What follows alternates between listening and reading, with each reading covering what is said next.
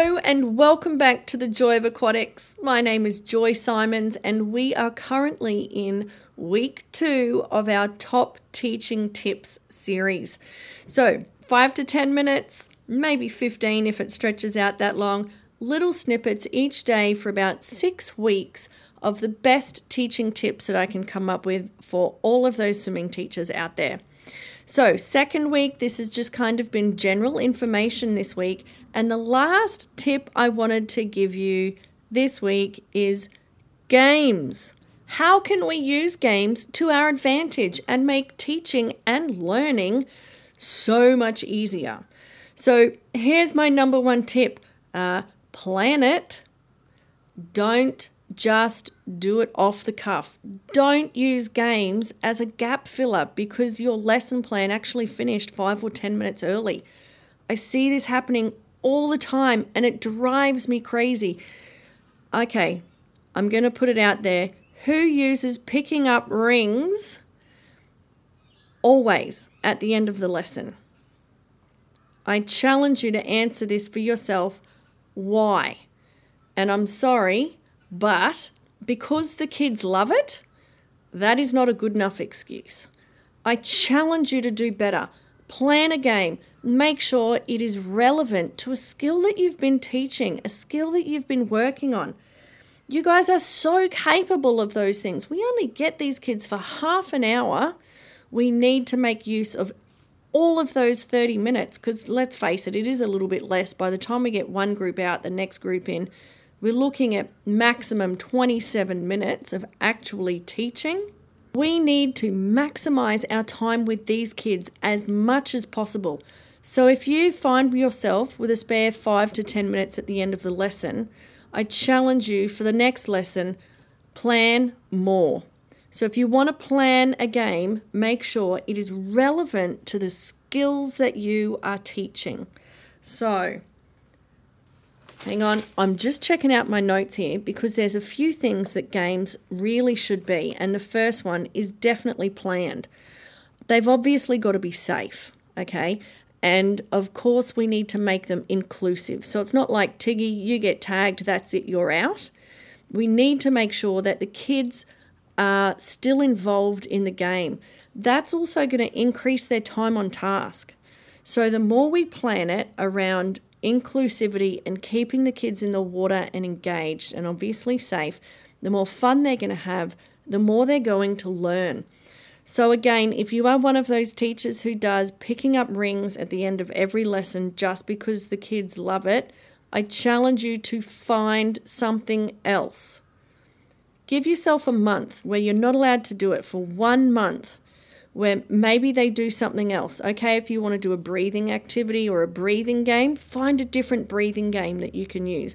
I challenge yourself to broaden your toolbox.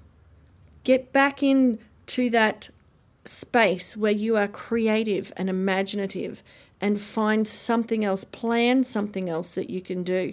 There are so many different things. And the best thing about games is they usually don't just work one skill. They might work a whole heap of skills. You might be working on buoyancy, balance, breath control, body rotation. You could be working on a whole heap of skills all at once and not even be realizing it. So please plan out your games and have fun with it. So that is my top teaching tip. This is how I'm finishing off week number 2 of our top teaching tips. Again, try and say that fast. I swear, the more I say it, the harder it gets. It's weird. But definitely plan out your games. Biggest tip, especially for our new teachers, don't just go straight to picking up rings. There is so much more you can do. I promise you. It will totally be worth it, and the kids are going to love it. All right, next week, still keeping on the theme of some general tips, please head over to my Facebook page. It's just Joy Simons. Let me know how you're going. What are you thinking of the tips? Are you enjoying them? What else would you like to hear? I've got some great tips coming up for next week. So until then, stay safe. Happy swimming.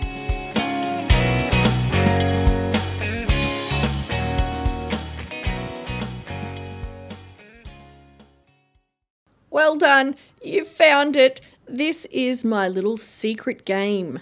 You guys didn't even know about it, but you've stumbled across my secret game. I just wanted to give you guys an extra game at the end. I know we've just talked about games, but I didn't give you one.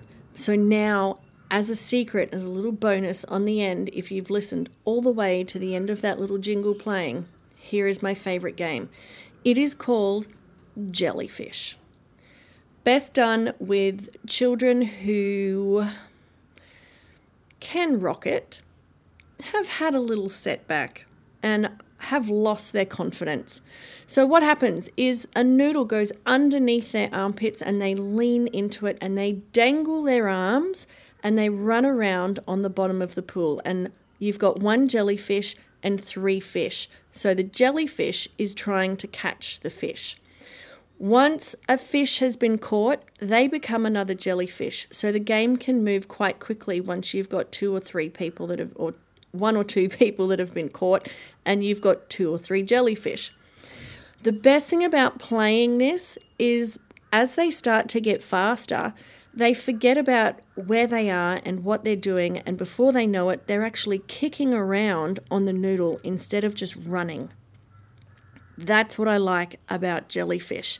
So please let me know how you go with it. Does it work for you? Did it not work for those kids? What other games do you play? Head to my Facebook page. It's just Joy Simons, and let me know how you're going.